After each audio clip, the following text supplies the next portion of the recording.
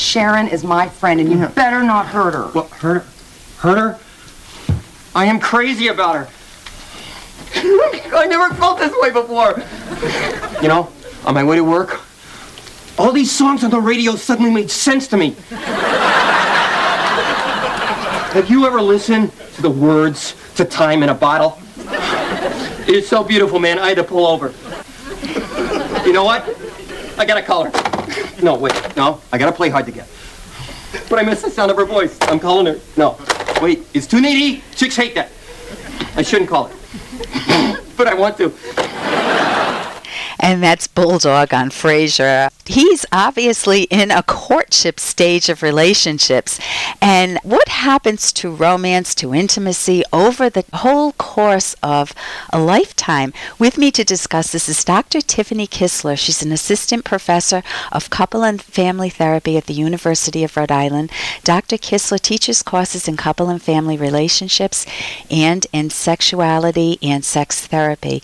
And she's also the co-founder and clinical director of the Center for Sexual Health in Providence, Rhode Island. Welcome, Dr. Kisler. Thank you for having me. So let's follow a couple who dates, marries, has children, and then retires together as empty nesters. And we know there are variations. There are single parents and there are partners, but let's take a typical situation. Okay, so if you think about the courtship stage, initially this is experienced as a pretty high and exciting time, as you just heard in the Frasier clip.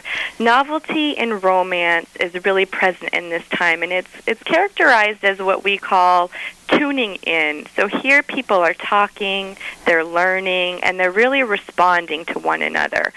This can make things very exciting. Desire and arousal patterns can be much higher than they will be at later points in time. Oh, that's disappointing. Okay, so, and what are those are the wonderful parts, that exciting, that exhilarating feeling that Bulldog had or that any of us have had in the courtship stage, and I love the phrase tuning in. Are there any difficulties at the courtship stage? Well, in the courtship stage, some difficulties are negotiating your expectations for the relationship, bringing in expectations from your family of origin, considering influences of media, friends, past relationship experiences. You're just learning about each other here. Right. So you don't really know about the person yet. You're drawing a lot from your history and pulling that in. Right. So partly you could be blindsided. You could think that this is absolutely fabulous, and I'm sure everybody's felt that at one time or another, and then you find out a detail or two that makes it less fabulous. But let's not go that route. Let's assume that that the courtship works wonderfully, and now the couple decides to get married. And what happens then? What are the difficulties they might encounter, and what are some solutions? Okay, so here as they're moving into out of the courtship stage into marriage or maybe long-term partnering, we see that habituation starts to set in, and some of the novelty that was originally exciting and kind of propelled that high feeling starts to dissipate. And we look at this stage as focusing in on some of the business of living. So the stressors of daily life are setting in. What once attracted you to your partner might become an annoyance. At this stage, sometimes couples start to feel less sexy with each other and also less sexy with themselves. And if they make meaning on that based on how this was in the courtship stage, they can draw false conclusions about the quality of the relationship at this time. And what I mean is, in that initial courtship stage, there's a lot of physiological response taking place, especially in terms of arousal and desire, that sets your set point much higher than where you would normally be. So once you get into the habituation and the later relationship development, you start to settle in to where you naturally are. Go ahead. And often a desire discrepancy exists. And if you're comparing it to before, you used to want to have sex all the time and now you don't, people may draw false conclusions about what that means about their relationship. Right. So how could you encourage people to get married? I mean, it sounds like, stay in the courtship stage forever. What are some solutions for that? One or two things that you would recommend to married couples who just feel that sameness, that they're just living day to day with all the stressors, and that they're building resentments and not liking each other's habits? One of the things that I recommend is first recognizing that it's not marriage or partnering that's doing this. It's just a natural progression in life. And what you're doing in the beginning when you're tuning in, you start to let some of that go. So I like people to be really solution or strength focused and think, what was going on in those early stages that made us feel more connected, and how can we incorporate that in the long term rather than taking some of that for granted and letting it go. Right, and as you said that, I remembered my husband during the courtship stage brought me a picnic basket, and we went out on some rocks in a nice area near the ocean, and we just had lunch together. It was wonderful. It was just an unexpected surprise. Let's move on to parenting.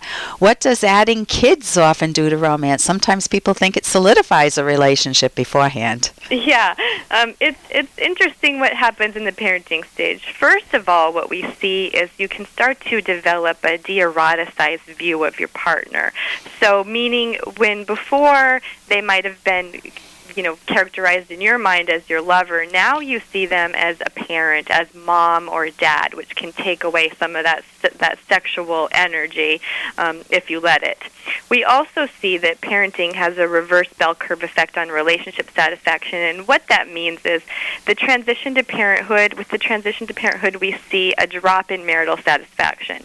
Now, I really like to emphasize to people that this drop in marital satisfaction does not mean a drop in commitment to the relationship or relationship stability. It just means that they're adjusting to new developmental challenges, and there's a lot of stress and a lot of time and a lot of energy, but there's also a lot of reward, and there's a lot of connection, and as I said, increased stability over the long haul. So just recognizing that this is normal and that they need to make it a little more of a priority to stay connected, which my husband did. He'd take me on little bed and breakfasts periodically when our kids were very young, and it kept our relationship vibrant. That helps. That's a solution. Yes, yeah. You really want to keep. It's important that you're parents now, but you're not only parents. So don't forget that you're also lovers and you're also partners in a more intimate way, and favor some time to foster that part of your relationship. Yeah. Now, what about launching kids? The kids leave, you have an empty nest, and what are some difficulties and some solutions? In this phase of life, we see a lot of role changes happening. So now you might have more time with each other, home alone together, the kids are gone, and here we are together, and sometimes what happens is people feel like, wow, I don't really know what to talk to you about, I don't know what to do, or you're around too much, you're under each other's foot. So redefining those roles and those expectations is important. Another thing we see here is that people hold this limited or narrow sexual script that doesn't allow for age-related or developmental changes. And with physical aging can come health issues. Your body doesn't respond as well or in the same way. You might be taking medications that interfere. You could have developed some body image But you can issues. still be tender with one another at that age, and you can still have romance, as my grandfather shared with us. Listen, I want to thank you so much for joining us today. It's been interesting to go through the life cycle. How can we get in touch with you if anybody would like to, Dr. Tiffany Kisler? You can find me at the Couple and Family Therapy Program at the University of Rhode Island or the Center for Sexual Health at Psychological Centers in Providence, Rhode Island. Oh, thank you so much for joining us, Tiffany. Thank you. And I'm Dr. Ellen Kenner, and you're listening to The Rational Basis of Happiness.